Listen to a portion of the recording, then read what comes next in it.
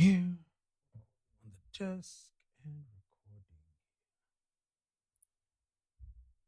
recording. Yes, yo, welcome back. But you know how we do. Let's set the mood.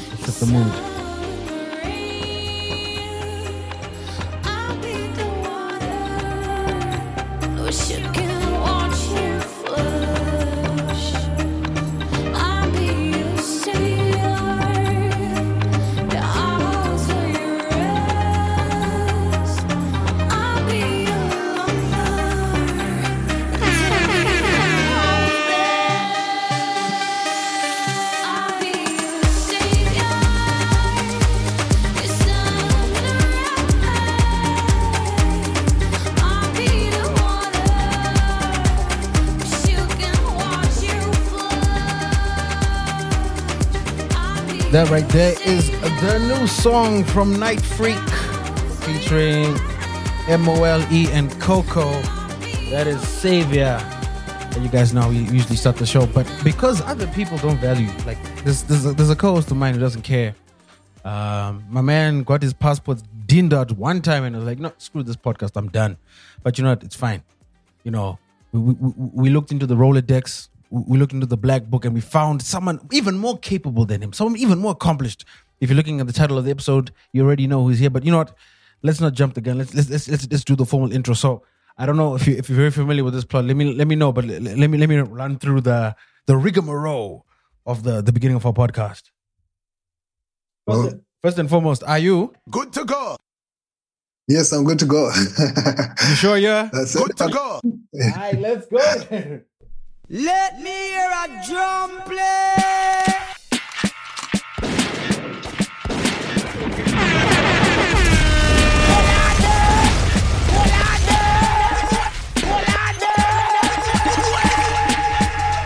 Hey, watch them.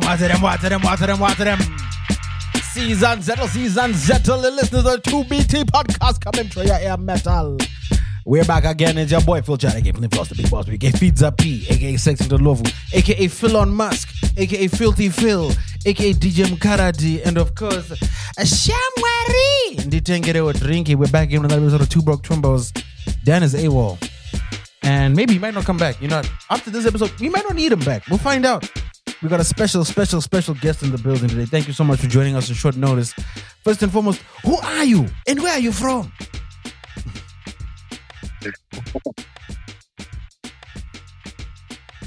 I'm Plot Mhako and I'm from Zim. What's up, Plot? Where in the world are you right now, bro? I'm currently in Germany.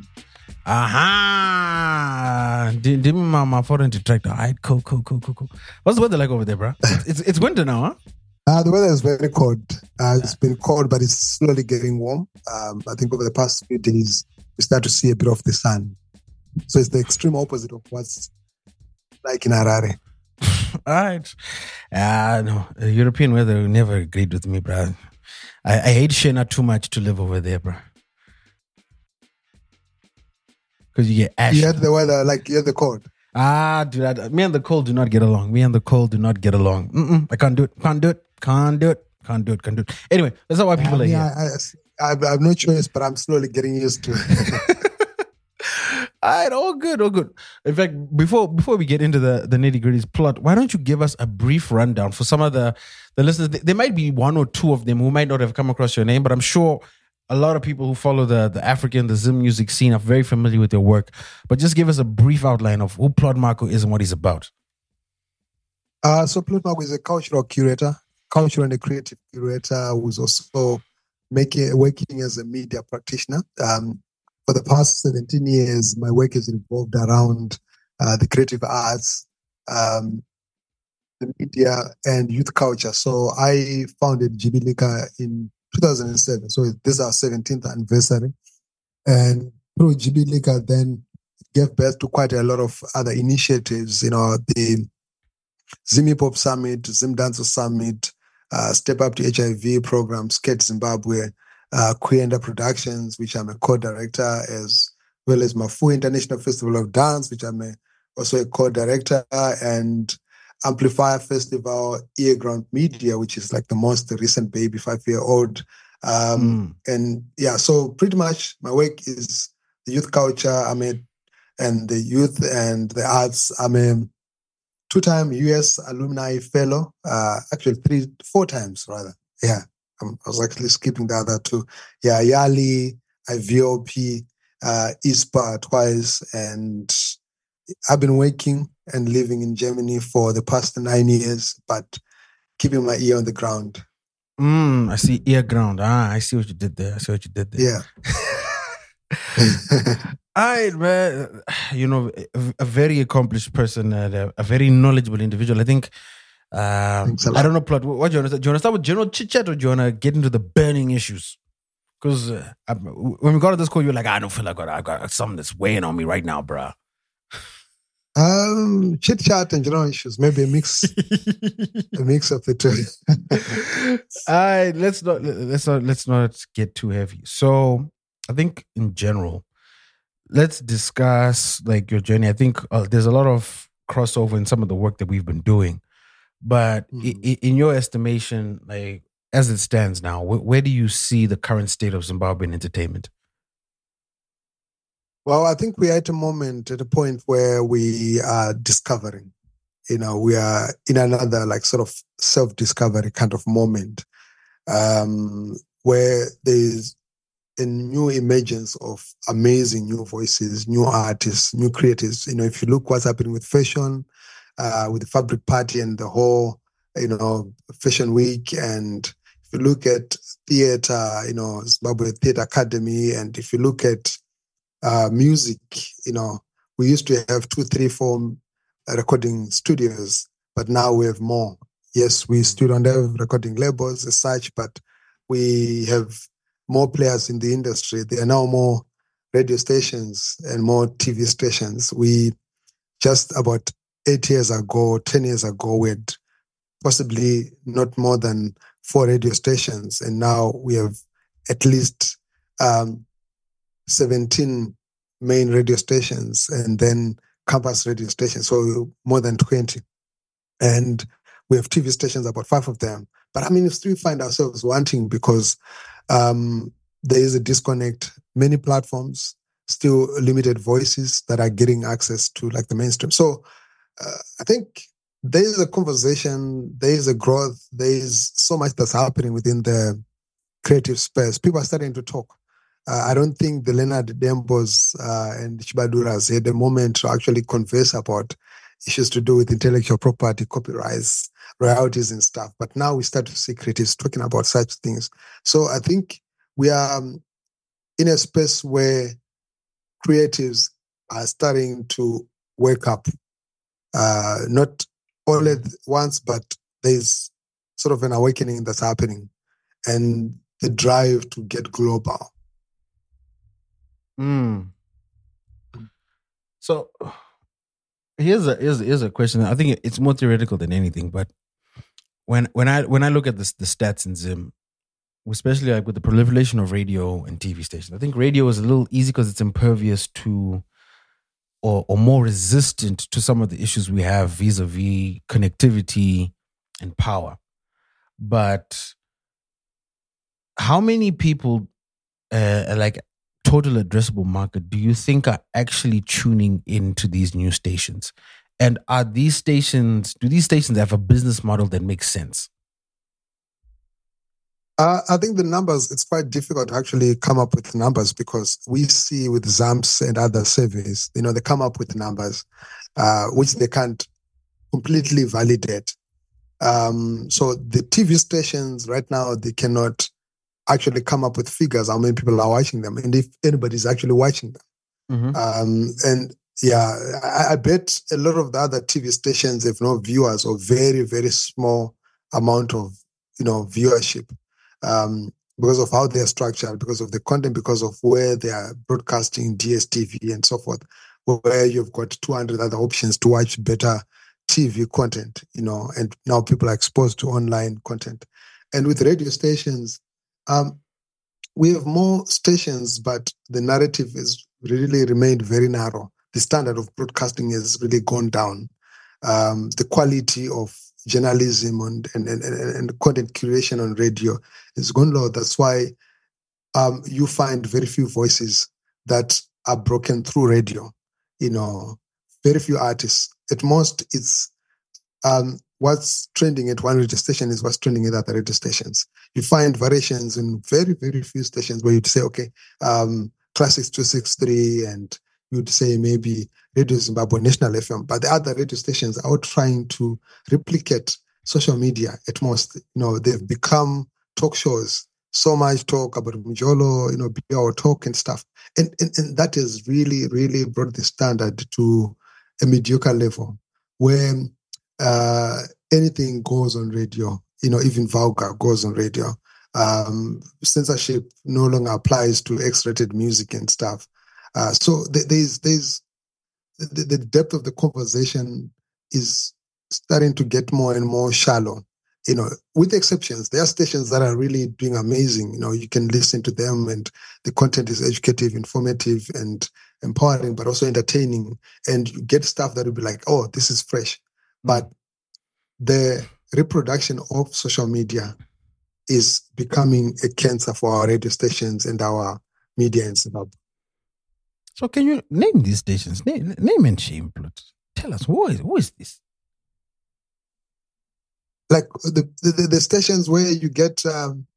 well, let's start with the positive. You mentioned there's some stations that are doing some great work. Which radio stations would you say are doing some of the great work you mentioned? Poly FM. This is a radio station run by students at Polytechnic. If you listen to their selection of music, the kind of research that they're doing, maybe because they're students, they're hungry, they are pushing more. I really like it. A station like, I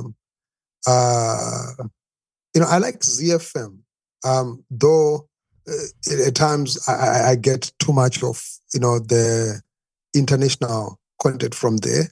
So I'll be craving and looking for Zim content. But you find some level of excellence in terms of how the conversations are held.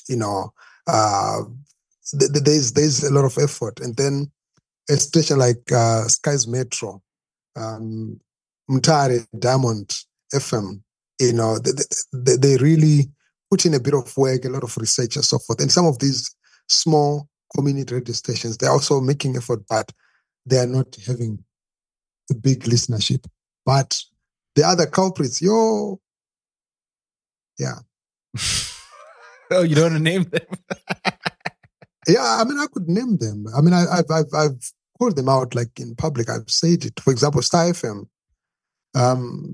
Star FM is really had its standards going down, and the reason why I'm saying this, because if you listen to the dancehall show and the quality of dancehall artists that are coming through every week, and they're being hyped and they're singing crap, they're singing substandard, it's demo tapes, and very, very poor content. If you listen to the talk shows that they're having from morning to evening, they are talking endlessly. Yes, they would say, we know where there is a talk radio, but the conversation is some pastor who's coming through, some motivational speaker, it's some Jolo guy, it's some trivia conversation and stuff. It's simply what has happened on Zim Celebs now finds its way as it is. I know, not taking anything away from Zim Celebs or somewhere, but it finds its way straight to radio. With Power FM, they are doing well, but they're still stuck in the Urban Grooves era. In terms of how they're doing things, they may need to up the game a bit and improve on certain things. But they have an authentic feel still, in the 2002, 2003 era. And then if you look at a radio station like the Kulumani, they're doing well. But, you get a feel of, okay, it's Radio Zimbabwe combined with National FM. And the National FM as well, but they're failing to really evolve. Radio Zimbabwe has, I think, upheld the standard. What it stands for, the quality of the broadcasting, the presenters, the research, its connection to people. It's the most listened to radio station in the country. And they have remained true to their standard. Okay. I'm taking in what you've said, and I think it's not necessarily a counterpoint, but I think also the observation I'm seeing here is I think the effects of obviously economic incentives, but particularly economic incentives in this environment that we're in. So, like you mentioned, Poly FM, which is essentially a student-run community station, they don't have any economic incentives because it's supposed to be an onboarding and training platform for our next broadcasters, right? Sky's Metro and Diamond FM, those are smaller regional. They're essentially commercial community stations, but they're subsidized by their parent companies. In this case, well, Sky's Metro would be independent, but Diamond FM would be via Zim Papers, which is ironic because Zim Papers, the crown jewel being Star FM, I think it's also simply because of the fact that you've got to balance income and expenditure. As someone who's also on the marketing side of it, commercial radio stations live and die on marketing revenue. The budgets that are being spent on marketing, if I were to compare them pre-COVID and post-COVID, like now, not even accounting for what's happening with the economy and everything else, it's night and day. So I can sometimes sympathize with these stations, and also why I'm asking if their business models make sense.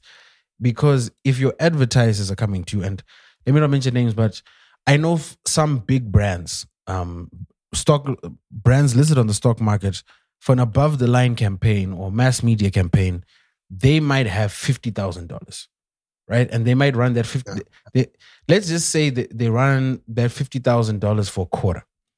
If I'm Star FM, when I start looking at rentals, when I start looking at equipment, wear and tear, getting new equipment so that I stay up to date, salaries, overheads, broadcasting rights, licensing fees to Simura, etc. It's a drop in the bucket. And how many big fish are you able to capture in a quarter? And I think that's another issue that Zimbabweans are struggling, not just in Zimbabwe, but I think globally, but more so here because the margins are so fine. If you look at what's happening in America, iHeartMedia, biggest radio conglomerate in the world. I think last I checked, they were $1 billion in debt. I'll actually just confirm now. And they're investing heavily into satellite radio, into podcasting, but it's pretty much the same thing. And syndication. So you now have like the Breakfast Club. I think the Breakfast Club is in 40 markets across America, which means all the local radio hosts who were doing that slot all lost their jobs. So it's great for Charlemagne and DJ Envy because they get a bigger audience, but it's terrible for the community stations in those areas. And I think we're dealing with the same effects of it here. So I can definitely understand, and I agree with you wholeheartedly, like the quality of content and relevance.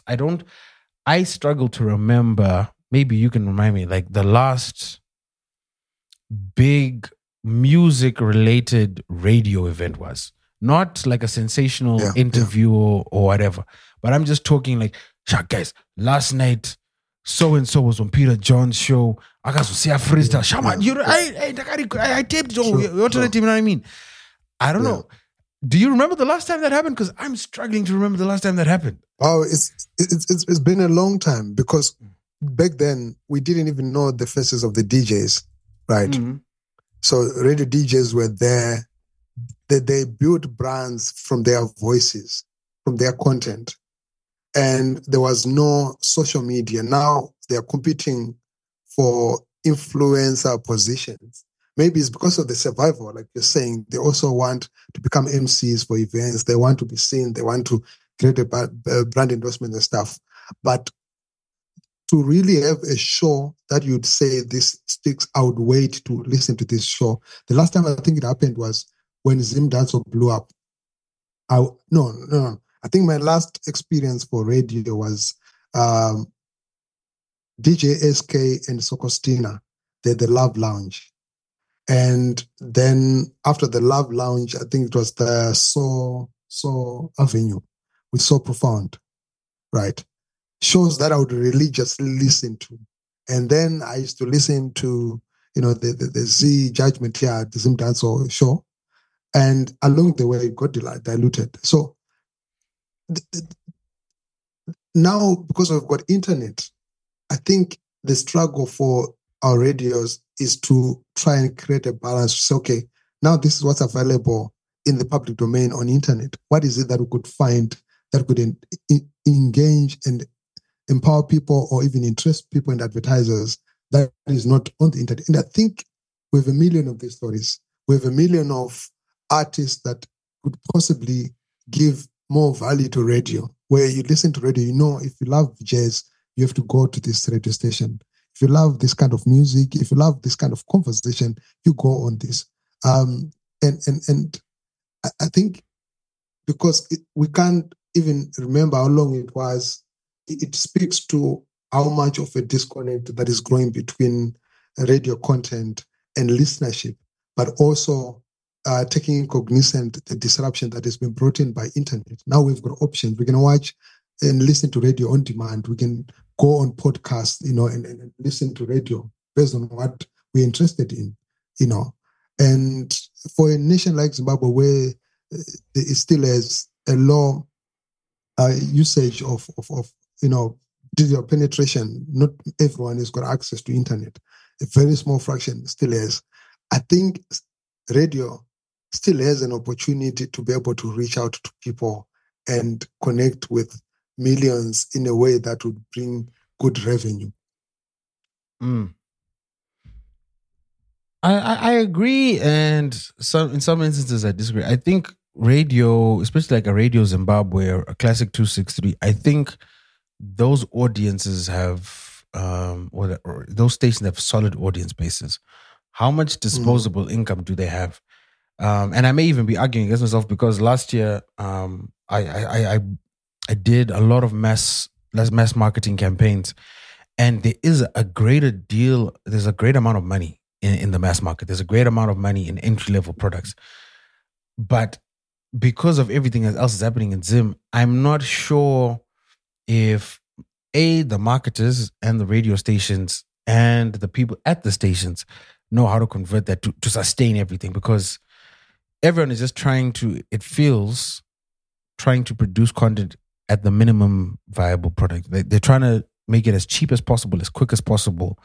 So discuss the social media topics, because that means your producer is not spending a day rehearsing topics. He's doing it in a couple of hours. That means that producer's probably producing for multiple shows. Your stars aren't having to come in early to prepare, because they just literally just sit down, read off the call sheet and go.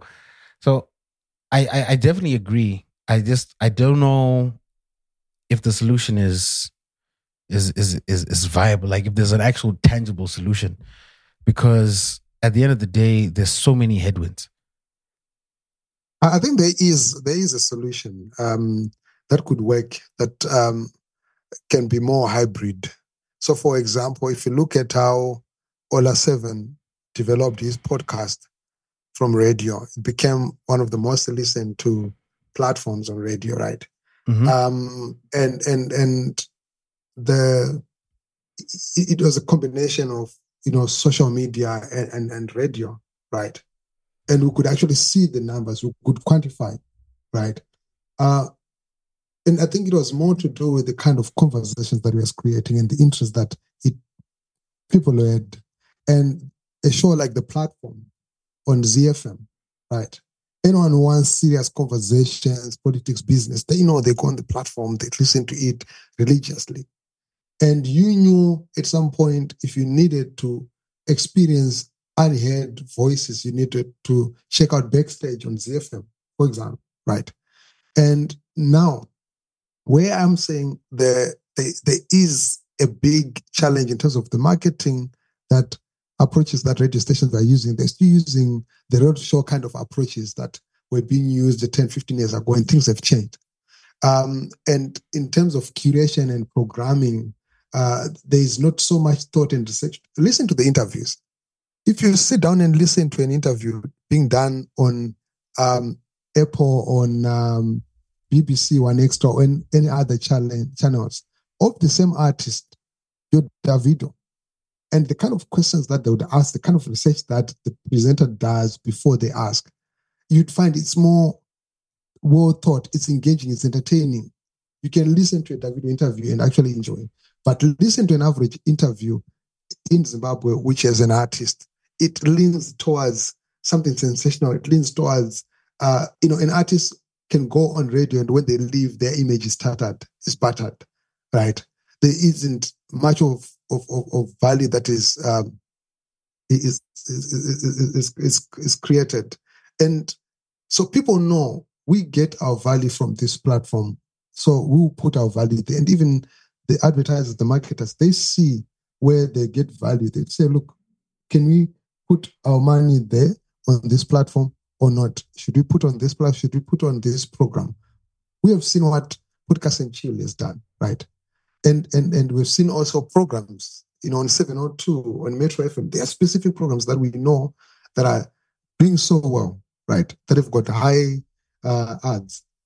But in Zim, I think we've got a strategic approach in terms of our content development and in terms of right now, for example, hip hop has been on a big, massive growth in Zim over the past year or two. And still hip hop is still finding a niche space like on radio stations, right? There's still limited space for hip hop.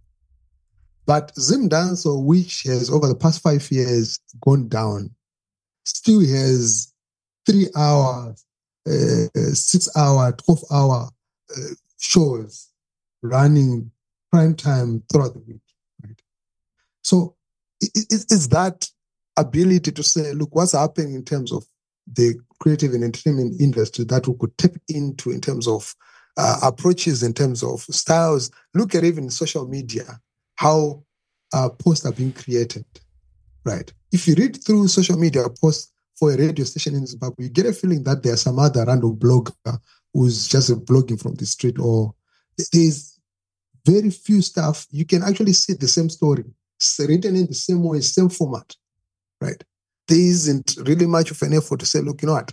We're going to be distinct in terms of our branding. We're going to be distinct in terms of how we're packaging, what we say, how we say things, and so forth. That if people know that if they go on our particular station page, they will see this kind of compass. They will see this kind of content. If you go on our Twitter or whatever, our level of engagement is up to this level, and people know that if you go here, you get legit stuff. All right. There's a lot to respond there. I think like while you're talking, the first thing I did was actually I looked up DJ Ola's page, and I think it bleeds into my other thing. I think we're in agreement with regards to the state of media and commentary and music, but I think where I may see things differently, and let me know if I'm wrong, is with regards to the economics of it, or how these things can become economically viable. I do have the advantage or the disadvantage, depending how you look at it, of knowing or seeing what ad revenues look like in South Africa versus ad revenues in Zimbabwe. And because of a multitude of reasons, those are night and day. So like even with Ola, if I'm looking at the CPMs, if Ola is monetizing his page, and let's say he's doing a pre-roll, post-roll, and maybe 2 mid-rolls on his long-form ads. For Zim, we're probably looking at a cost per milli of about five. Let's be generous and let's just say like, let's just go $5. So he's done 7 million views. 7 million divided by 1,000 is 7,000. 7 by 5.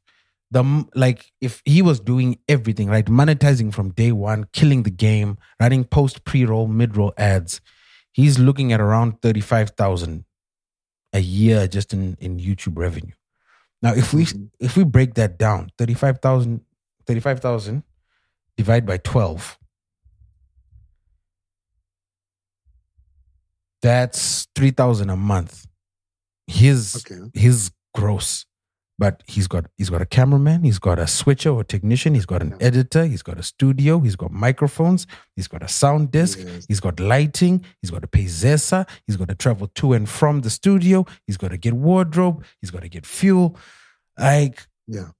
Even the best of our best, like the numbers just aren't there. And I think we've got this. When Zimbabwe is in a weird place for two things. One is 12 million people, maybe in the despair of 15 to 17 million people. We're a small population. One. True. Two is Shona has a small addressable audience. Yes, true. Ndebele has an advantage because it can tap into the Zulu-speaking market. Yes, but then you true. still have to overcome xenophobia.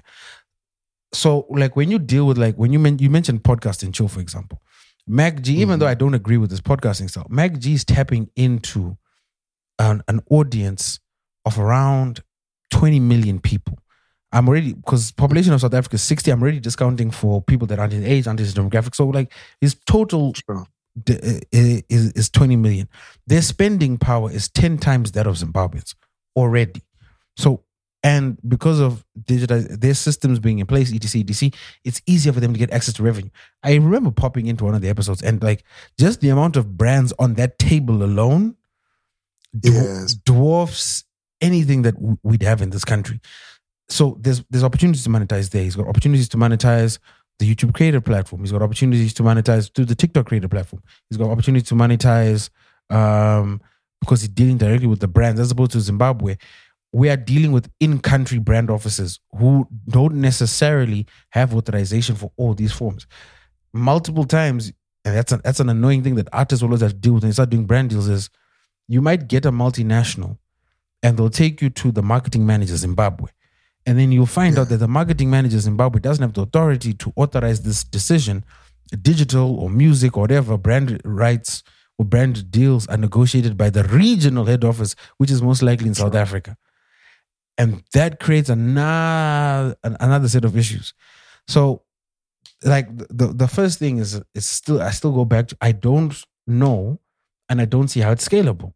You're also speaking about journalism.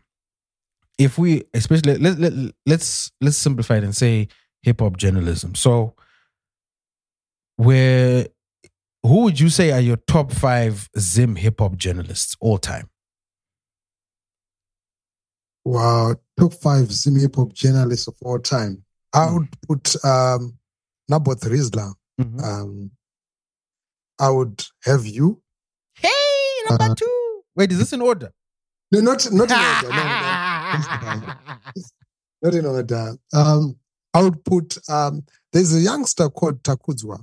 You know, he's fresh, but he's been writing dope stuff. Who does he write for? You saying? Who does he write for?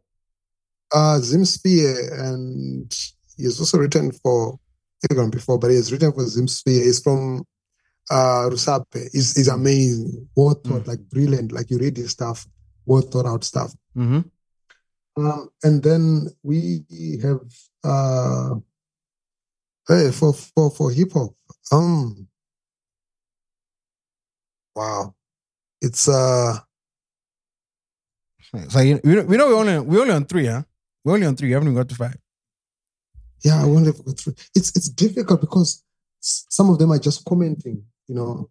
But I would say, for me, you and Naboth Rizla are people that I know who have consistently written and contributed towards the hip hop narrative in terms of writing, because your writings are not only limited to the local community. You know, I find your writings in other publications, you know, and the same is with Naboth Rizla. You know, you find his writings, you know, in the Hype magazine, in other publications and stuff.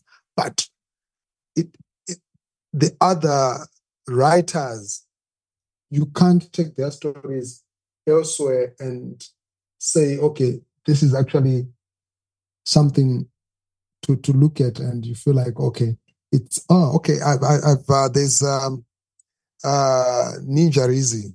Yeah, he's also a dope writer. Ronald Magweta. Yeah, he has done some good pieces on hip hop. He does the Zimtainment, I think, as well. And who else? Yeah, no, not so many. And there were guys that did the Platform magazine some years ago, almost similar to the Source and stuff, but it just happened a bit and then stopped. So I think we have not so many journalists that are focused on either genres or art forms that really go in profoundly in such a way that you'd say, wow, this is compelling read. This is something that I would read, learn, and find well thought and well researched. It's all stuff that we already know or recycled or that has been shared on Facebook, and I've stopped reading the newspaper, for the longest of time because of that. And I think with that is exactly the point I'm trying to drive home. So with all the names you mentioned, Naboth had another job that was financing his writing. He was also subsidizing it with what he was doing with hip hop ciphers, his clothing line, and the satellite radio gig he had. Me, same thing. Never really made money off hip hop. I was doing it for the passion. I was paying for that. Reezy, same thing. He was working. Well, I guess he's left there now, so it's fine. He was working at Newsday, Alpha Media. That was his day job. So he was somewhat incentivized to cover it because he was already in that field.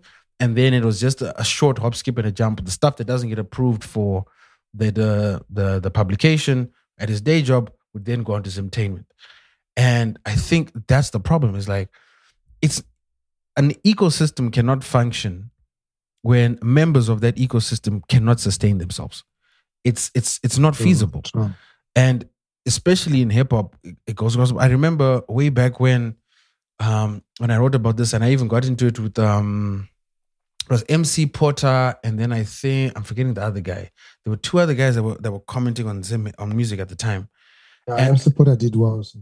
And my whole thing to them was, we can't continue to keep belittling the Zim hip hop space, even back then, because I was like, guys, I've been to a studio session, or I've seen what's going on in Harare, and I see what's going on in Johannesburg at the time. We're worlds apart. We need to stop comparing ourselves to South Africa. The budgets, the resources, the access, the networks these people have compared to what you have in Zim, night and day. When you go into meetings, or when you go to these brands, or you go to these radio stations, or these TV stations, or the DSPs, or any of these platforms, or labels, whatever that may be, they'll tell you straight up, we don't consider Zimbabwe a market. As a marketer myself, when I get spreadsheets from clients or partners who are dealing in Southern Africa, Zimbabwe is considered a province of South Africa or a province of Zambia. We're not considered our own country because we're that small of a market. And because of all these things, like, it's not sustainable. Zim hip hop, I don't think, in as much as some of the things he does irk me, I don't think Zim hip hop would be where it is today if it wasn't for Begotten Son.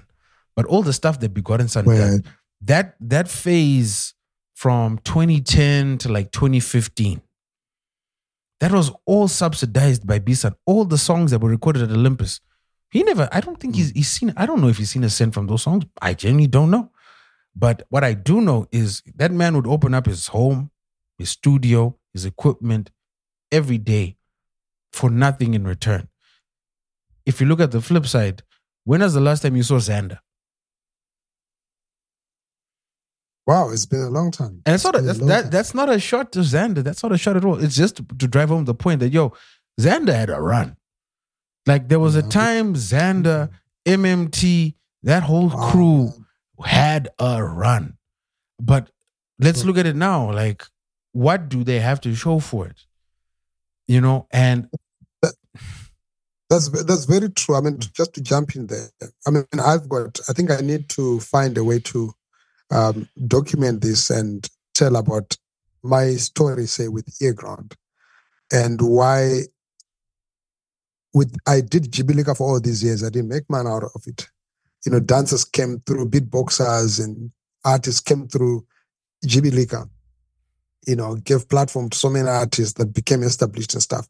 But I never made money. I was actually poor with Jibilika. But with Earground and what I'm experiencing now, I had to quit my 9-to-5 here in Germany to just focus on Earground, right? Mm-hmm. So it has become my main source of income. Like, I literally come back to Zim because of Earground and stuff. And what I've experienced and discovered in the journey, it's you need to create authenticity in terms of the story. Like, I'm very opinionated. So in my personal space, I talk a lot and stuff. But I had to make sure that, look, the story, say, for Earground is creative, cultural, and entertainment purely. You don't find much other stuff, but it's mainly that. And it's not focusing on what's just trending, because you want numbers and stuff, right?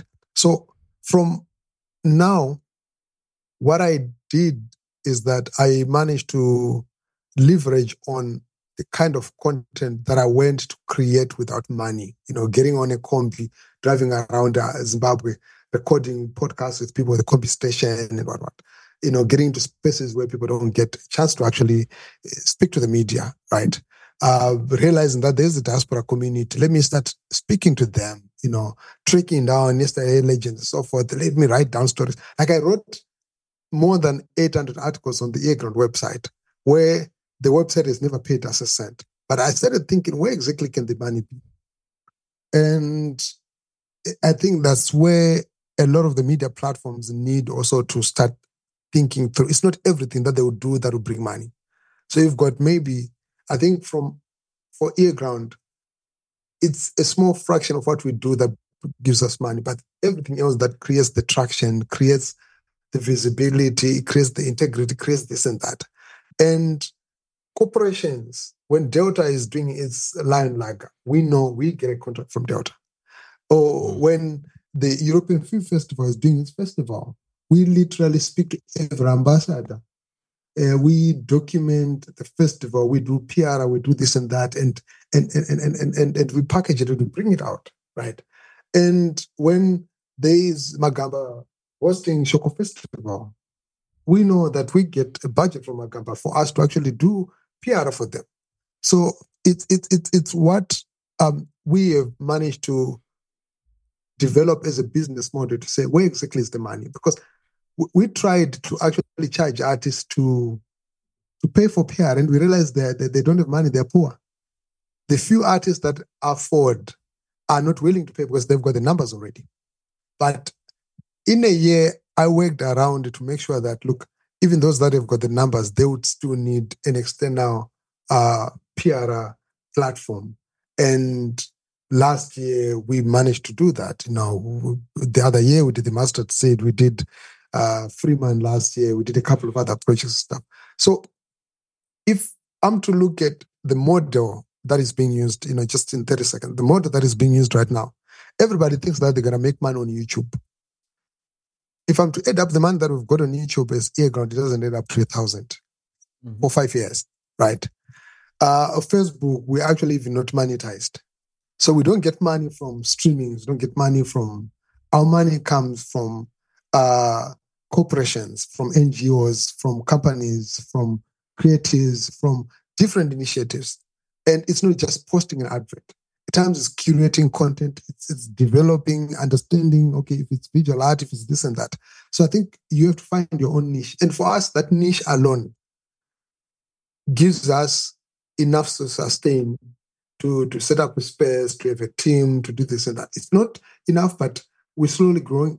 But it gave me a good reason to say, look, what I was getting from my job here in Germany doesn't, reach this level. So my income comes from Zimbabwe.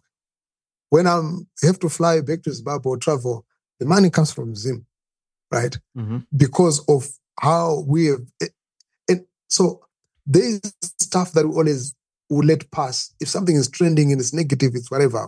The stuff that we would not even touch. Why? Because we are very conscious of what's our market. And I think this is what a lot of the media platforms need to think. Who's our market? What's our product? Who's listening? What's our pricing? Like the four the P's, the marketing matrix. That's what people have to think about. It's not random. It's like, you're trending and then we get money. Like right now, people are fighting over copyrights. If you check how much money, what are the dynamics, do they do split, this and that. So people are missing the business side of things. So I think to really think through the product, the place, the pricing, and lastly, if you check a lot of the content we're creating in Zim, if you're not at least a showrunner person or understanding these micro conversations or micro whatever issues in them, you may not be able to get the context. Be it a skit, be it even an interview, be it whatever. A lot of it you get lost in space. But I can actually watch an interview on a Kenyan radio station. I can actually watch content from Uganda and find it interesting. They put subtitles, which helps them. They make their content not just very local. Even the text, listening to text from Davido's song, he is not talking about isusu dara mabatiri tikumbare topedzera vanhu say, right? He's talking about his very Nigerian story, but he gives a very intentional, international context, wordplay, and so forth. So I think our product is largely the issue. People in South Africa, they will not consume much from Zimbabwe, but we consume from South Africa because of the language and so forth. But podcast Matthew, even if they bring a guest that we don't even know, we'll still find that interesting. But our average influencer, our average skit makers, our average whatever, you listen to the stuff, you're like, okay, where exactly is the joke? This is why I feel it has also conditioned the community, the consumers in Zimbabwe, to mediocre in terms of what they appreciate. So anyone who does something intelligent, something good, if you put a stand-up comedian there, you may not get much. Kandor does amazing stuff, but people may not easily connect, right? But somebody who does, very lame jokes and stuff, they will find a bigger audience. So this is why you'd find for platforms like Nama, they've got a category for skits this year, but they don't have something for stand-up comedy. So it's how we're curating our product, where we're taking our direction and what we think is important. All right. I think you touched on the two hot topics of the day. I think let's start with the first one. We've got Charambas versus Zimdanso. Then we've got Zimdanso versus itself with Kenako and Winky D. We've got Gangster Made It calling out Saint Flo. Yeah, there's a lot going on right now. There's a lot going on. From your perspective, from your side, what do you think is behind all this? I think it's a knowledge gap. We've got a big knowledge gap in terms of us just understanding how things work, and having that knowledge gap, we then didn't have the appetite to actually have these conversations and talk about stuff that matter, important stuff in our own spaces and stuff. So that sort of discrepancy is what has led us to here. If you see a big artist like Winky D getting a copyright strike, that raises the red flag at so many levels, right? If you see artists still struggling with like, hey, you uploaded my song, you took my beat, this and that, or I'm not getting anything from this, it means people are not even doing split sheets. And then if you see artists like Sekalas coming in and say, these new things to do with contracts and stuff, it's foreign, we should continue doing what we're doing, one love in the industry. Is this one love that has created this mess where people thought they were doing each other a favor by getting on a collabo without doing split sheets or an agreement, right? Mm-hmm. It's artists not realizing that the most important thing to your creation is the intellectual property. And a basic understanding of such is very important at all levels. And it's a subject that should be taught in primary school, should be taught in secondary school, should be taught for every other program. Be it people are doing accounting, doing whatever, people should actually be having a subject that touches on IP, So I feel it's an awakening. We're getting somewhere. It just speaks about our current situation, but all of a sudden, Charamba was being trolled by people saying, "Oh, he's trying to, he's jealous about Jacek now." Then people realize that he's actually right, and there's a bigger issue with copyrights in the country, from film, theater, you name it. People need to actually have this conversation. So I would say for Zim Danso, right now, like I've said it on record, one of the biggest distributors of Zim Danso music. It's a Nigerian distributor, and who managed to get the bigger part of the catalog because people didn't really think through. So they do not have access to the dashboard for their DSPs. And it's a very, very worrisome situation because people are still not taking this issue seriously. Yeah, I think sorry, you just triggered me by mentioning that label. One day we'll talk about them, but today is not the day. Cool. I think it was also just an issue of access to information. I think one of the things that also disadvantaged us is at the time globally, music particularly was switching to streaming and digital platforms. We were somewhat closed off. Distributors, I remember DistroKid and I think CD Baby, up until I need to confirm the dates, but they didn't allow you to upload from Zimbabwe. You couldn't get PayPal from Zimbabwe, so you couldn't even receive payments. True. If you did want to receive payments, you then have to get a Payoneer card, find a third party, etc. There were a lot of headaches in figuring out how to work around these systems. So it's not, I don't think artists are all the way at fault, but I do think they obviously do at fault because it's their IP. The other thing that you'd mentioned, which I want to go back to, I'd forgotten to respond to, was you're talking about Zim Danso. I think in as much as Zimbabwe is a broken market, when Zim leads, or rather when the consumer base leads, brands follow. So the reason why Zim Dancehall is still getting pride of place on radio and all these places is Zim Dancehall still sells tickets. If if Freeman did his album launch and Freeman has now graduated from dancehall to damn near pop act, Freeman's ticket launches as some of the most expensive tickets were $150. He sold out on every tier. Did you see that setup? Sure, that was massive. From his every year without fail, Winky D. You can set your clock to it. I'm doing HICC New Year's Eve, and everyone knows I'm not going anywhere near Rotten Row because traffic is going to be a nightmare. Winky D will fill up that HICC without a shadow of a doubt. Natty O, even though he's starting to do more pop stuff, when Natty O was part of that, the Three Kings lineup, shut it down. Plus his own solo shows, shut it down. He's doing incredible numbers. Zim hip hop acts. Which Zim hip hop act is shutting it down?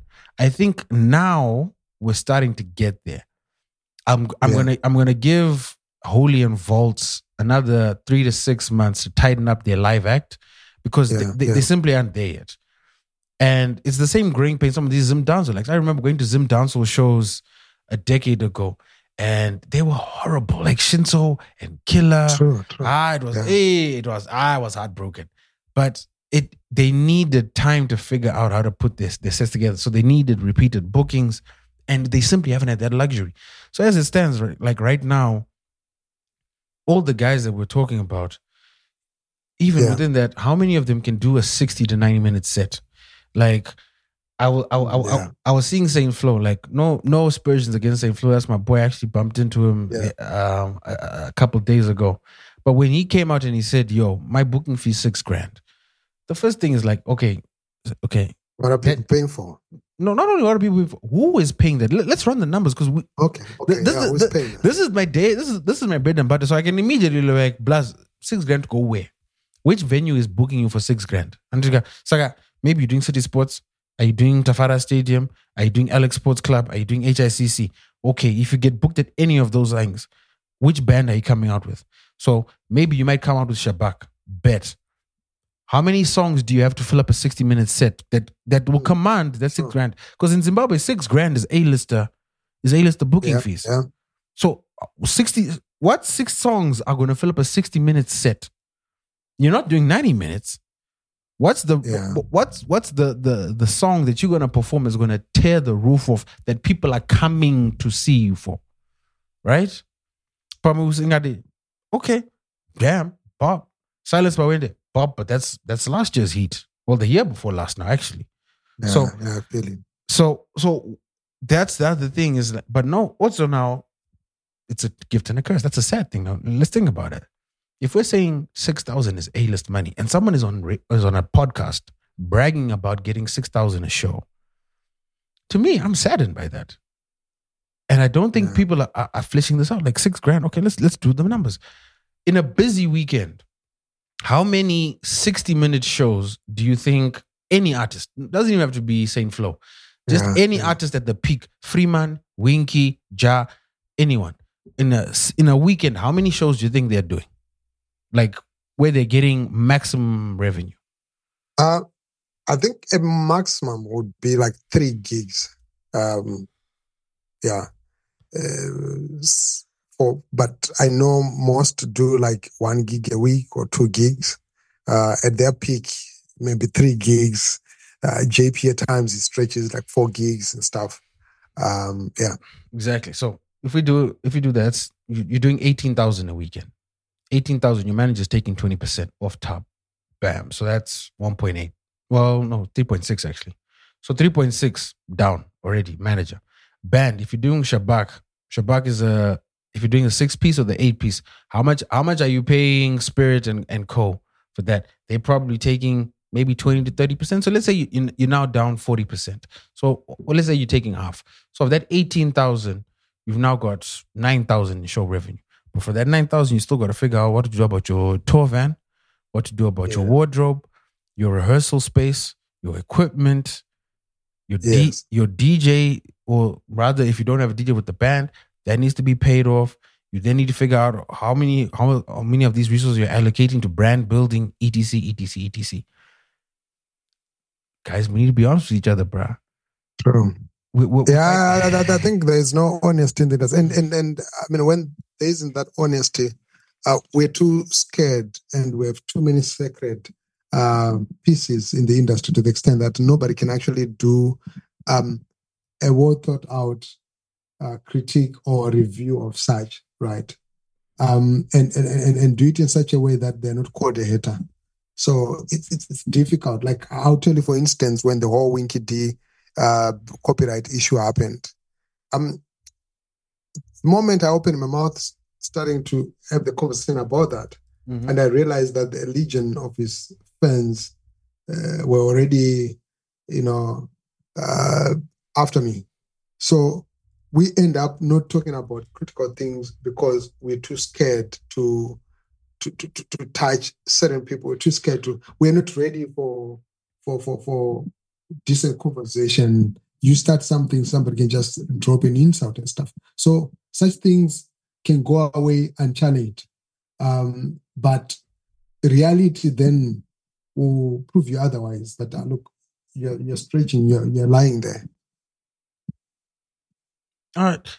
So before we skip over, tell us, what were you trying? What's your take on the Winky D situation? Don't worry, none of his fans listen to this podcast. I'm telling you right now, none of them. I think, you know what, I've also said it on numerous occasions that Winky D is amazing. He's super amazing an artist, and he's one artist that I love dearly. Like I listen to his music religiously, but I feel he has outgrown his management, right? Outgrown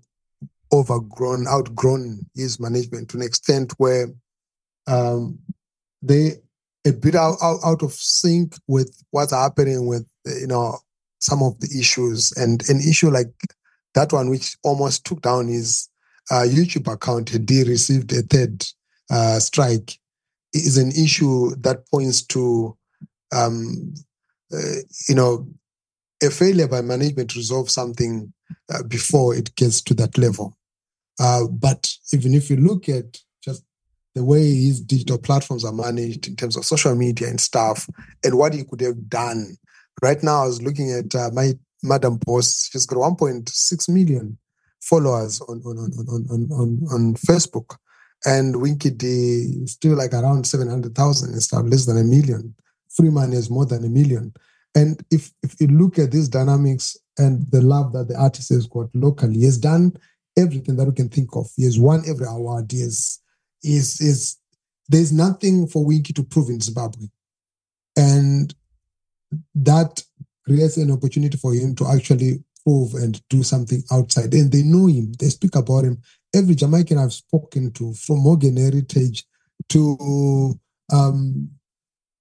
Tanto Mentro Devante, to so many other, reggae artists, they know and they speak about Winky D when they mention Zimbabwe. And I'm like, with all of that leverage, why are you failing to capitalize on it? To build a strong social capital that is quantifiable, not fans that are just there to be loud, but to literally say, we've got these numbers.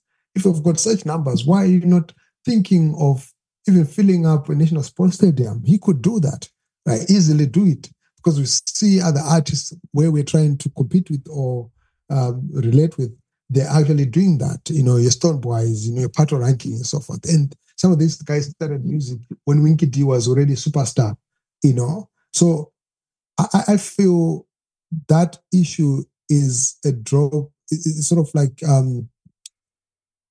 a tip of an iceberg for things that Rasta could actually do differently. Remember, there was an impersonator who created an account, a fake account, and he collected money on behalf of Winky D, and he was arrested 2 years ago, right? Mm-hmm. And it only came to light when this guy accepted a car from a well-wisher, on behalf of Winky D. And for things to get to that level, where you've got social accounts that are not official accounts, that are actually more up to date, that are updating, that are doing this and that, they just need to get a digital someone who does their thing, or to hire more people onto the team and so forth. But I understand also, it needs to keep certain things private. But my biggest fear, sorry to digress, my biggest fear with Winky is that now that he has got these challenges with the political messaging in his music, he's not going to have as many shows as possibly you would be having locally. And he could easily be then doing festivals and other things outside of the country.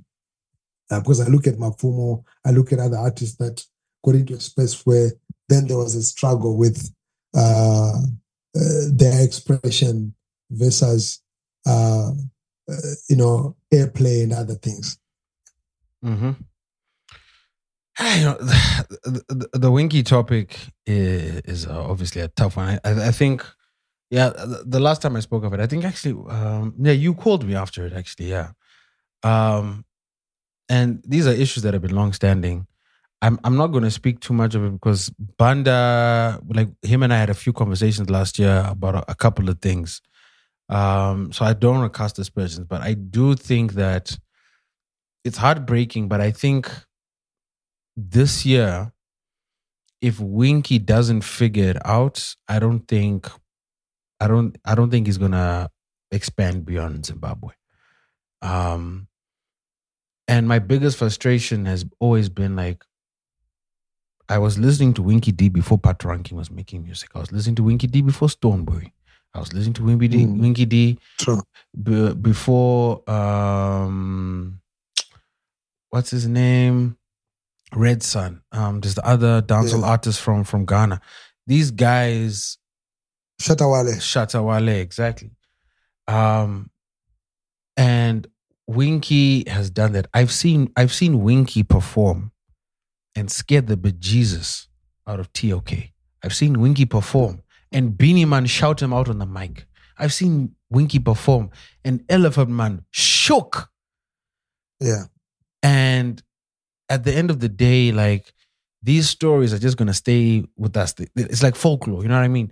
The world doesn't get to see it because, sadly, because of everything that happened and everything that's been happening, there has been a lot of bullshit. Like, while you're talking, I was just thinking about it. I was like, but for sure, Winky launched an album January 1st. There's nothing on DSP. Still, nothing. I remember last year, I won't get into the details, but a platform contacted me trying to get hold of Winky stuff. And they were trying to give him prominent placement because I'd also been like, Shaq, guys, can you please help out with some acts? They were like, bet, we got you. And it took me a long time to get that stuff. And it's the small things that lead to a big difference. And for an issue with Kenako. Kenako shut down 7 years ago. Yes. Seven. Like, why are you still having guns with the doctor from back then? You know what I mean? Yeah, true. And it's a sad state of affairs, but I think it's unfortunate that this is what it's come to. And I also I'm saddened by the fact that there's a lack of education on both fronts. I can understand hitting the nuclear button, which is takedown. But if you have a legitimate claim to whatever intellectual property, right? It's an asset. That asset is out there generating revenue. The last thing I'd do, unless I just want to spite you, is stop my revenue generating asset from generating revenue. True. So I'd raise concerns. I'd strictly do behind the scenes. What I can just do, because at DMCA, you do not need a lawyer to do a DMCA takedown notice. What you literally need to do is go to YouTube and say, this is my property. It has been taken down. And out of an abundance of caution, and because YouTube does not have humans working there, they will take it down. Then you have to appeal to get your stuff back up. There's a reason why these songs are taken down off YouTube, but they're still available on DSPs. You can still find them on Apple and Spotify because the process is different. Because I don't believe, even within the takedown notices, people have the relevant paperwork to justify their case. Because this issue can easily just be resolved by going to Samro, going to Capasso, going to Zimura, saying, hey guys, yo, that song that's on YouTube, I'm the owner. Here's my documentation. Please, can you send me the statements and reports? Let me get my money. I don't need all this front-facing stuff on YouTube. Yeah, true. I'll literally just go to, yo, Capasso, here's the documentation, here's my spreadsheet, here's the agreement, etc, etc. I'm the legal owner of this. You guys can arbitrate, get whatever needs to be done. They'll come back. I bet we've decided the money's coming to you. Like, and I think in as much as, I think it's a necessary first step, but it's not a strategically sound step. A takedown notice does not solve your problems. It actually you're right there.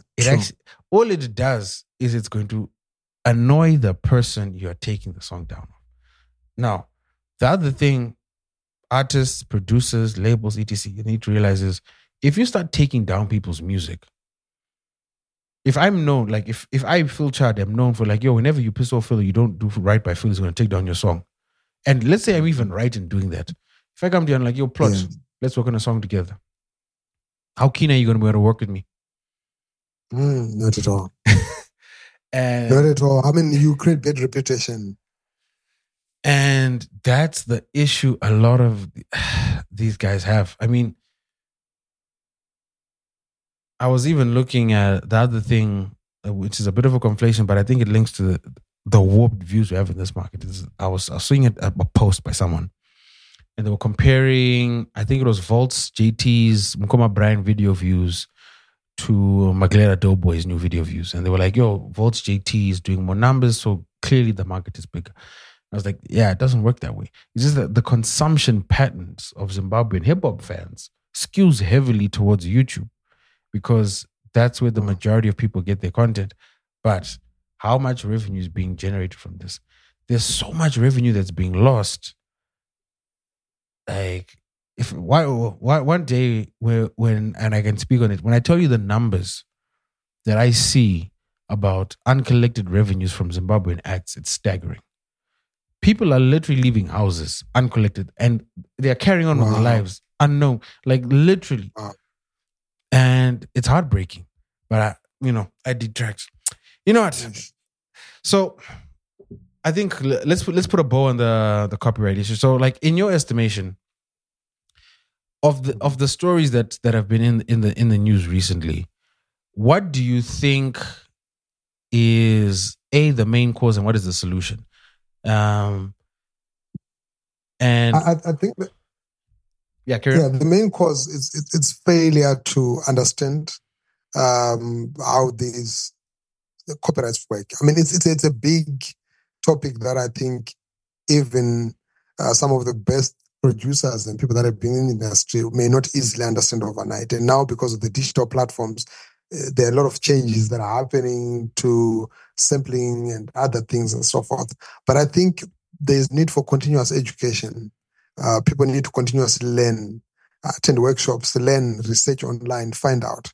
And then also to start developing systems, because as long as we don't have an ecosystem, a structured system where people say, look, these are the standards that we work with.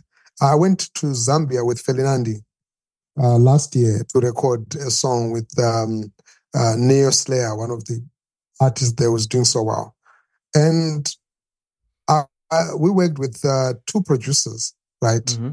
And when the 2 producers, before they started working, we'd agreed on how much money they needed to be paid and stuff. These guys then said, okay, we're going to have this contract. They had a contract with them. And they said, we're going to get this percentage. This is from our creative process, our production.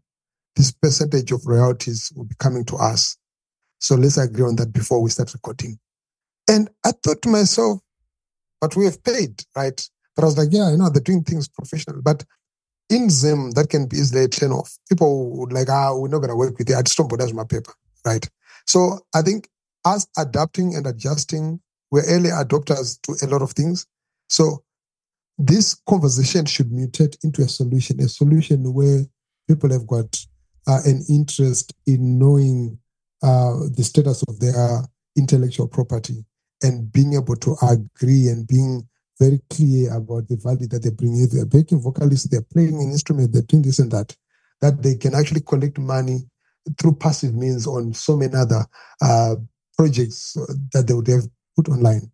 So knowledge at all levels and people sharing that knowledge and doing away with ignorance, because a lot of the ignorance, that's what has been preferred by a lot of artists, like, we're just doing the way we're doing things. This is Zimbabwe, even when people started getting access to MasterCards and Visa cards, which are now easy with EcoCash, you can actually get a MasterCard, a lot of banks, you can get a MasterCard, you can open a YouTube account and do this and that, right? And monetize. It's simple knowledge like that to just say, look, if you've got an EcoCash, you've got an Eco number, you have access to a MasterCard and you can simply do this and that. If people adjust and everybody starts creating better standards, I think it's going to force more people to say we're going to do business differently, because this way of doing business is not going to take us anywhere far. But at the same time, it's going to create conflicts. But we're also not going to find easy collaboration or interaction with the outside world, because there things are done according to these standards. I'll tell you, for instance, I was creating a lot of mediocre content, when I started, because I didn't know how to edit videos. I didn't know how to, the sound was bad and so forth. But now we have had to make deliberate steps to say, look, let's try to improve the sound. Let's try to improve the picture. Let's try to improve this and that, right? We're not there, but the intentional and deliberate steps to actually say, we're going to do things this way. Let's improve. Let's do things like this. We help everybody. People will know, okay, you have to register with Zimura, right? And Zimura will know we have to try and engage with artists and make them see that they have to register with us and this is how they benefit and so forth. Yeah, I think ultimately it's about the thing that I'm struggling with, and I'm sure you're struggling with as well, is like the bridge between theoretical and practical. Because until artists start actually seeing the benefit of doing this, they're still gonna take these shortcuts. And sadly, it's a global phenomenon. Even in the most developed markets, there's the music industry is designed to be complicated and confusing. So I do have a bit of understanding for artists, because it's convoluted. It's extremely, extremely convoluted. But yeah, hopefully guys can solve that. But moving on from that to a lighter topic, some chill, some easy. Let's talk about the Namas. I don't know, Plot. I'm assuming since you were in Germany, you were not there. I wasn't there, but I was nominated, so I'm an interested party. So, as someone who was nominated, how did you see? Well, did you watch? Was there a live stream this year? There was no live stream. It was on ZTN, was broadcasting on DSTV, so there was nothing online. Oh, you know what? Actually, to see when is it airing, I'll see if I can try and record it. I was traveling over the weekend, but let's. Do you want to run through the winners, or do you want to go through the controversial stuff first? I think the winners, and then Right. Then also cuts and connects to the controversial parts.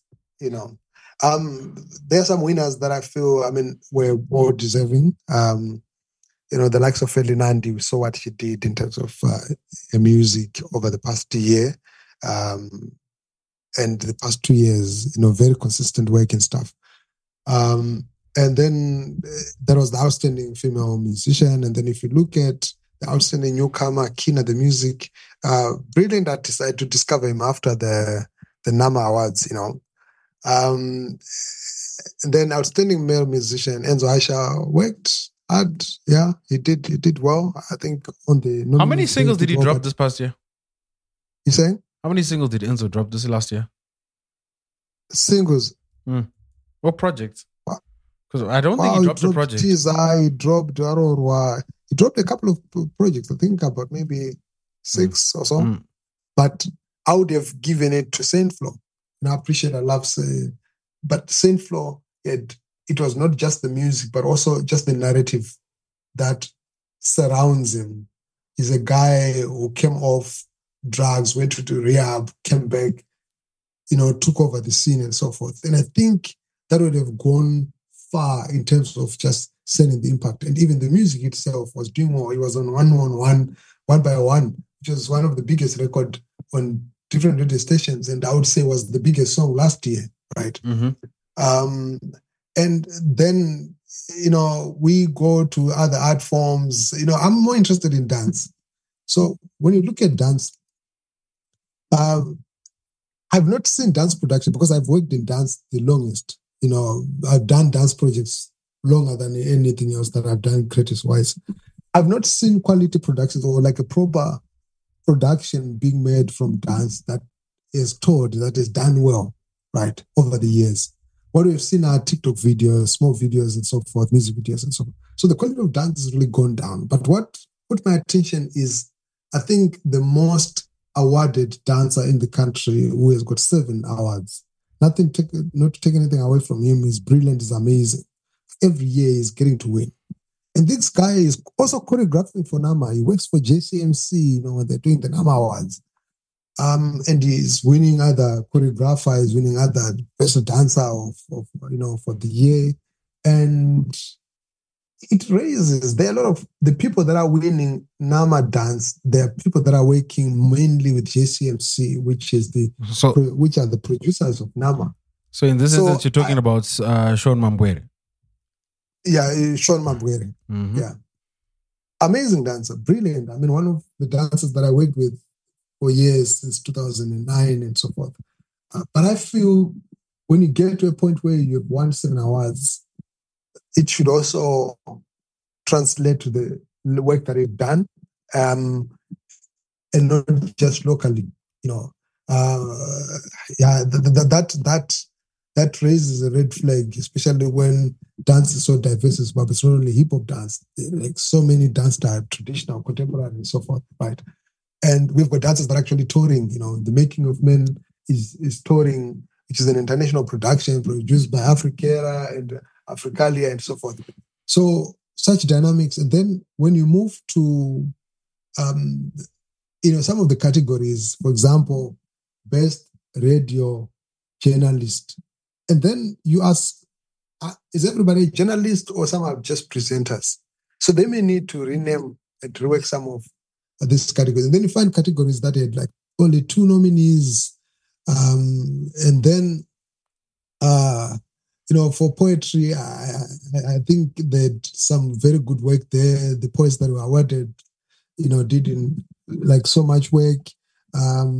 Media-wise, this is where I was nominated. I had my indifferent feelings there, but because I thought I was going to win.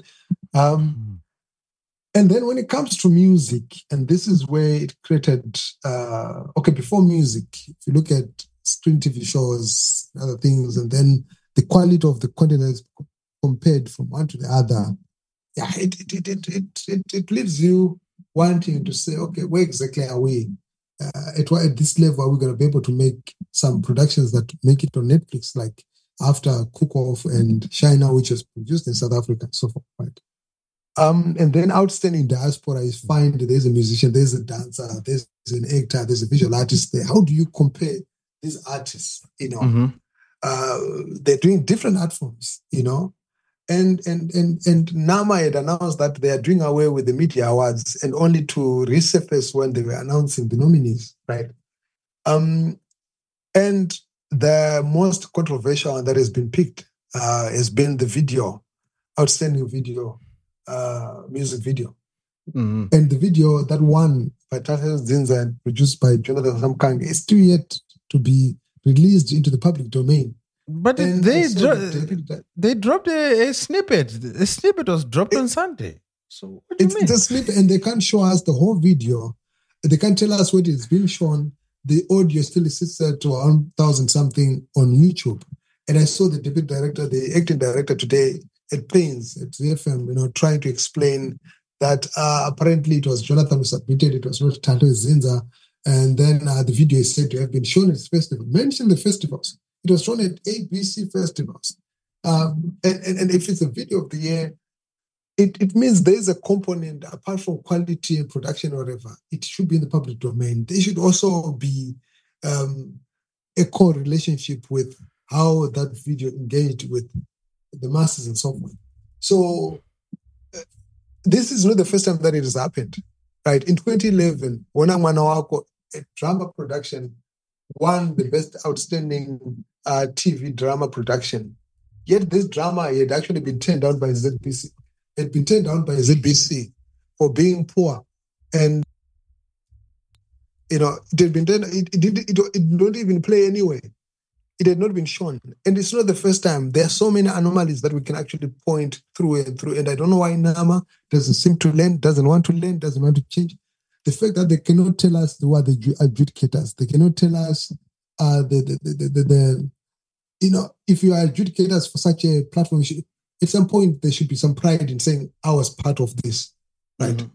So I feel this was the lowest Nama ever in history, and it's something that they need to sit down and reflect and fix. Otherwise, we have seen the reduction in terms of big stars participating in attending the Namas. Winky D, him and his manager were not even there, right? Artists like Holy 10, we saw what they did. They walk away with nothing. Saint Flo, 3 nominees. With all the work that is done, he doesn't get anything. Bebrakura Rorwa released 5 weeks before the awards nominations closed to become Song of the Year. And so for me, those are some of the gray areas that I feel they need to fix to make the awards. And even if you look at the quality of production, the production in Harare and the production in Bulawayo, and all these complaints that are being brought in by people to say, look, you buzzed in a lot of people from Harare, we didn't get a lot of Bulawayo talent and so forth, and the quality of the red carpet, the bedroom, they could not even straighten it up and make it look nicer. So I feel they have to work. I think I agree with you to agree, but I think also to be fair to the numbers and to shoot them. But sadly, I was trying to look up their rules. Their website is down. So because I wanted to find just to clarify if the works had to be in the public domain. But then like with the music category, with music, because you have so few awards, I think in total it's 8 music awards on the night, correct? Like you're gonna struggle to fit everyone in. I think the Enzo nomination raises some eyebrows, but if you know how things are moving, you know how things operate, you'll understand why. We don't need to get into the specifics of that on this podcast, but it makes sense. Yeah. I think the big thing was, I think the Tashle when Zinza win in this day and age was just nonsensical, especially for a song. It's not like the song was caught like mid-review. This song dropped in the middle of last year. Like the project dropped in the middle of last year. So I I genuinely don't get nor to understand that, but I also need to I think in the interest of fairness, because also in our Patreon group, people were talking about it, is because of the cost. We don't know what the budget that Jacaranda are working with the National Arts Council, but if you are planning on doing an event in Bulawayo, for example, but all your infrastructure is in Harare, your rehearsal space, your choreographer, your team, etc., it just makes sense to have them work in Harare and then bus to Bulawayo.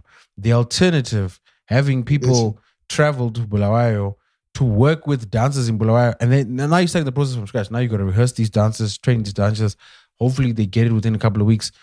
The costs become prohibitive because that's travel, that's accommodation for weeks on end. There's only so much you can do, and it goes back to what was at the beginning of this conversation. The economics of this industry aren't making sense. Like, in as much as this is a subsidized event and a subsidized system, like, I don't know how far things can grow when people are like, the expenses just are making sense for people, you know? So it's a tough one all around. All right. But yeah, I think to be honest, I think Saint Flo was robbed. I think if I'm being honest, depending on whatever gauge these guys used, Chire Merera and One by One were way bigger songs. Way bigger songs. Enzo dropped singles this past year. I think Saint Flo had such a massive 2022 that it carried over to 2023 that he definitely does. I think he had a good solid shot for that. I'm not gonna push up against that. I think the other funny or the interesting thing here is, we were talking about events earlier. Promoter of the year was Chipas. Would dancehall, not hip hop. Yeah, true. But it's an interesting dynamic all around. But I don't know. So I think the other backstory for us on the podcast is, normally we'd obviously attend. This year being Bulawayo, we just never got invited. I just never got invited, which was an interesting thing. So I was just like, but anyway, I'm busy that weekend, plus the expenses. Dan was supposed to have gone, but then Dan had a flight. And then during the week, I had to have a meeting at the National Arts Council. And then only then and there, when I was at the meeting, did they offer me tickets. But I was like, okay, guys, this is Bulawayo. It's not like I'm going to HICC. Yeah, true. You can't let me know a day before and be like, yo, come through. I'm like, guys, it's too late. And I think that also played a part in it. I don't know how many celebs or what the uptake is for celebs to attend, because that's another thing that people need to consider. When you are doing an award show out of town, out of city, out of country, it's on the organizers to ensure that the A-list acts attend. Now, do we know for sure that everyone that attended had their travel and accommodation subsidized? They might have had accommodation subsidized, but was their travel subsidized? That's a big question. True. Does the National Arts Council have enough money to charter a whole fast jet flight to get people from Harare to Bulawayo? Or are they putting someone on a bus? And if I'm an A-list act and you're telling me to create a bus, it's not aircon, guys, it's fine. I'll just stay in Harare and make my money, bruh. Yeah. Yeah, true. So, I mean, this is now, let's now move on from the depressing stuff. Let's talk about the positives. Which artists right now, like, give me one artist that's come up on the scene that you're feeling right now. Who are you vibing with right now? There's a lady called Mandy Awe. Mm-hmm. Yeah, she's doing amazing. She's quite promising. And I like what's his name? It's called Prekosh. Yeah, Case Prekosh is dope. K-Flow is doing well. And Bekiwe Dube, brilliant artist in Bulawayo. And Mystery in Mutare is really, really dope an artist. And King Musafa from Glendale, I would say is one of the best reggae artists that we've got. Yeah, so these are the artists that I've been feeling of late. And that I think you've got something that's quite promising if they get the right kind of management and support. All right, dope. I think we'll check out man. So is that MandyAhwee? Yes. Mandy Awe. So we'll check out one. I'll check out one of the joints after this. That's dope. You know, cool. Let's see. We're supposed to have someone else join our call, but they are now ignoring. Let me just try to give them a call because they were actually on ground at the numbers. I wanted to ask them some probing questions. Cool.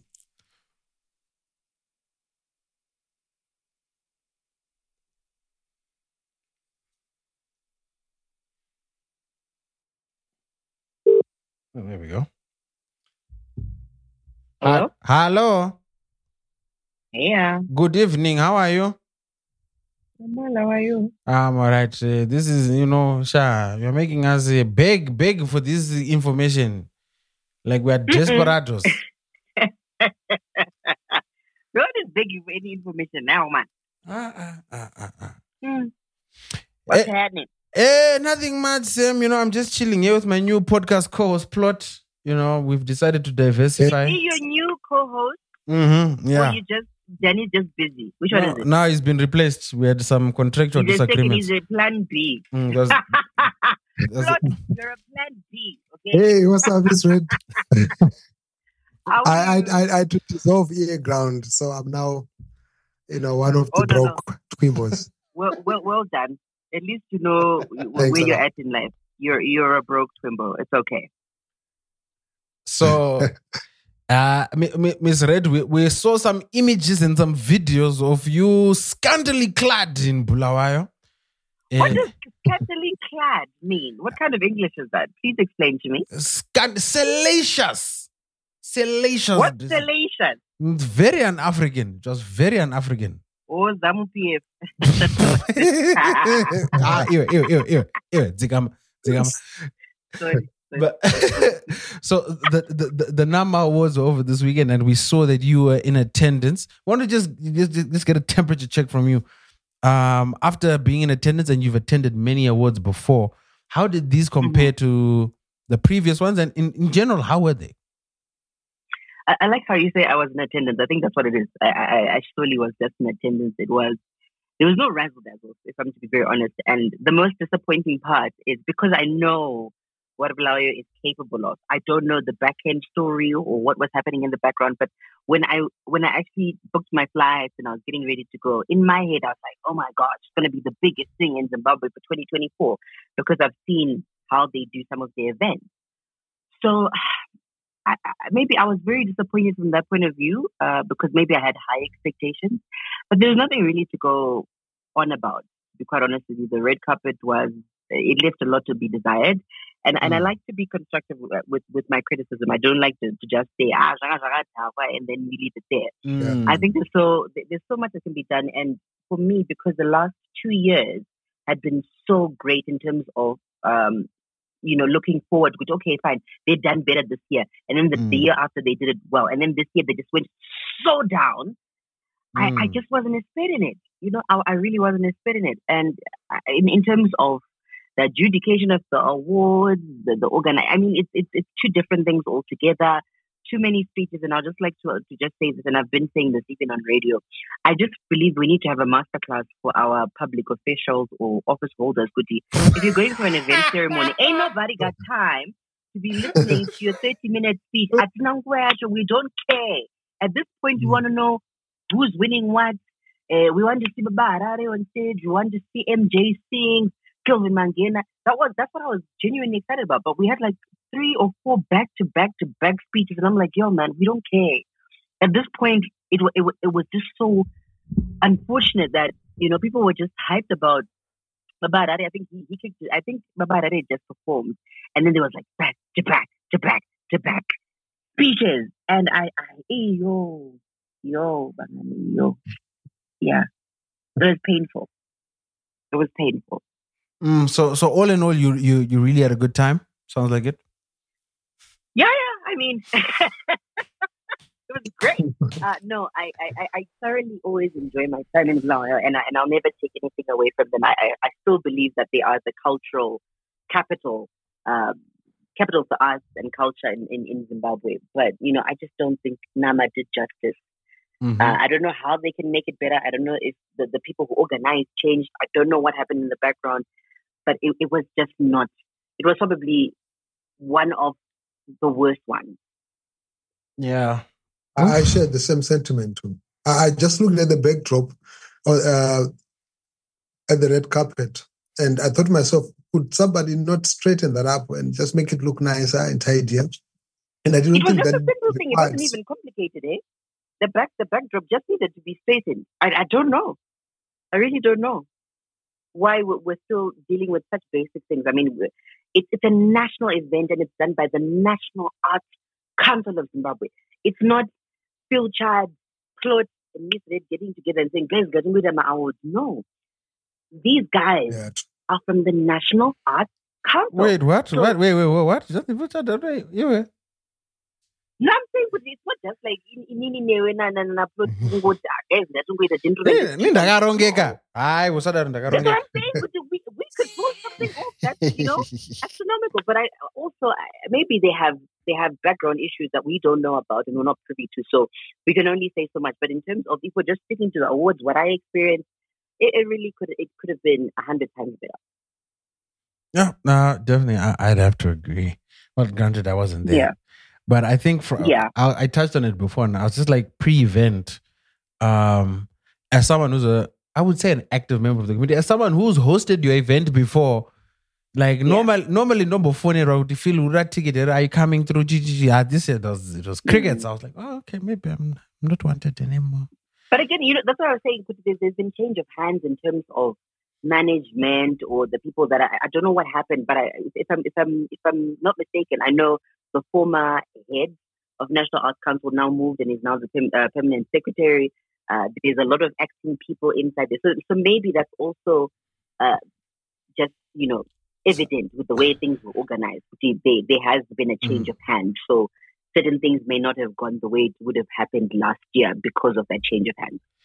I was going to say, is Napster still part of Jacaranda? Because I think, is he now not running, what's called?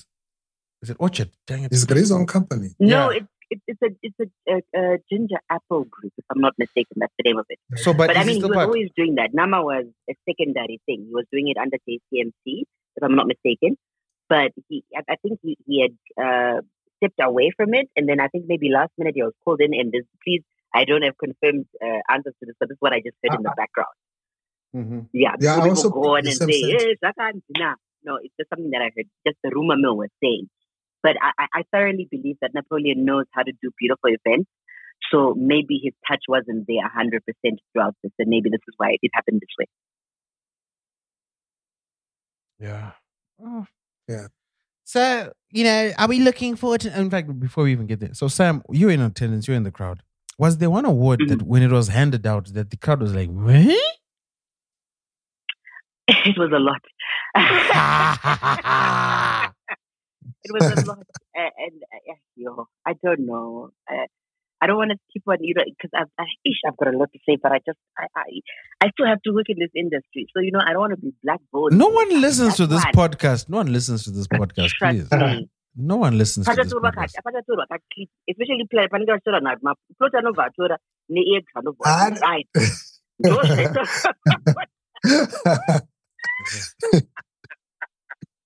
No, it's a big podcast. Don't underestimate your reach. Oh, thanks, Sam. Oh, I so sweet. But okay, I don't know. Like I'm so deflated by your comments. I thought it was an exaggeration, and now I'm hearing from someone who was there. I'm like, oh Lord. No, it really wasn't. But I mean, it's important to celebrate each other, to celebrate the things that we're doing, because we really have very little in terms of my award ceremony in Zimbabwe. So when we can, we do. But I hope next year maybe there'll be more sponsors. Maybe that's what they needed. Maybe they needed more money. Maybe they needed more time. Maybe I don't know. But something was with me like it. All right. Well, at least we've heard it from the ground. Namas were a roaring success. Thanks to... Yeah, they really were. Outstanding. No, thanks so much. We know you're busy and I disturbed you, so we appreciate it. But we do Team Jamembe, we stick together. No, always and forever. And Claude, please, can you get just make sure you send someone a bill. Hey, we will send. Thanks a lot for the heads up. Thanks a lot for that. Oh, okay, it bo. Talk about it. Don't worry. So you're still the biggest podcast, so still. There you go. All right, later. Bye. Awesome. All right, so there we go. That was Sam Misread Musa with her recap of the numbers, and it was indicting to say the least. You know what? I think we need to wash away the stench of all this negativity. Let me play Mandy. We usually play what songs we're gonna play. Which song from Mandy Hour should I play, Plot? There's one called Ndiriku, just say Tisha Shine and Tisha. I know the song, but not the title. But right, when you remember, just shoot me a link. We'll add it to the end of the show, and then Crims, don't forget to put the show notes in there. And then thank you so much for joining us, Plum. We really appreciate it, especially on short notice. But thanks for your insights. Always a pleasure. And let our listeners know where they can get a hold of you and where they can find your musings. Thanks a lot. You can get hold of me, Plot Mhako, across all social media platforms. And my email address is plot@amplifier.com. And yeah, I'm literally a social animal. So you find me online. If you don't find me in 24 hours or in 5 hours, make a police report. I applaud the original online celeb. Thanks so much for joining us. And once again, this is another episode of Two Broke Twimbos. Next week, Dan will be back, but I might be away, so we'll see. But I think I'll be recording remotely. But once again, please don't forget to support the podcast. Head on over to our website, twobroketumbos.com. Please sign up for our newsletter and please join our Patreon. Shout out to all the patrons that have supported us and continue to support us. We see you. We appreciate you. Thank you so much. And we'll be back later this week with maybe another episode once Dan is back online. But for now, we out. Thank you so much, Plot. And we'll play out with the song from Mandy Awe. When he catches it, we'll see you next. Aha! Awe, Mandy.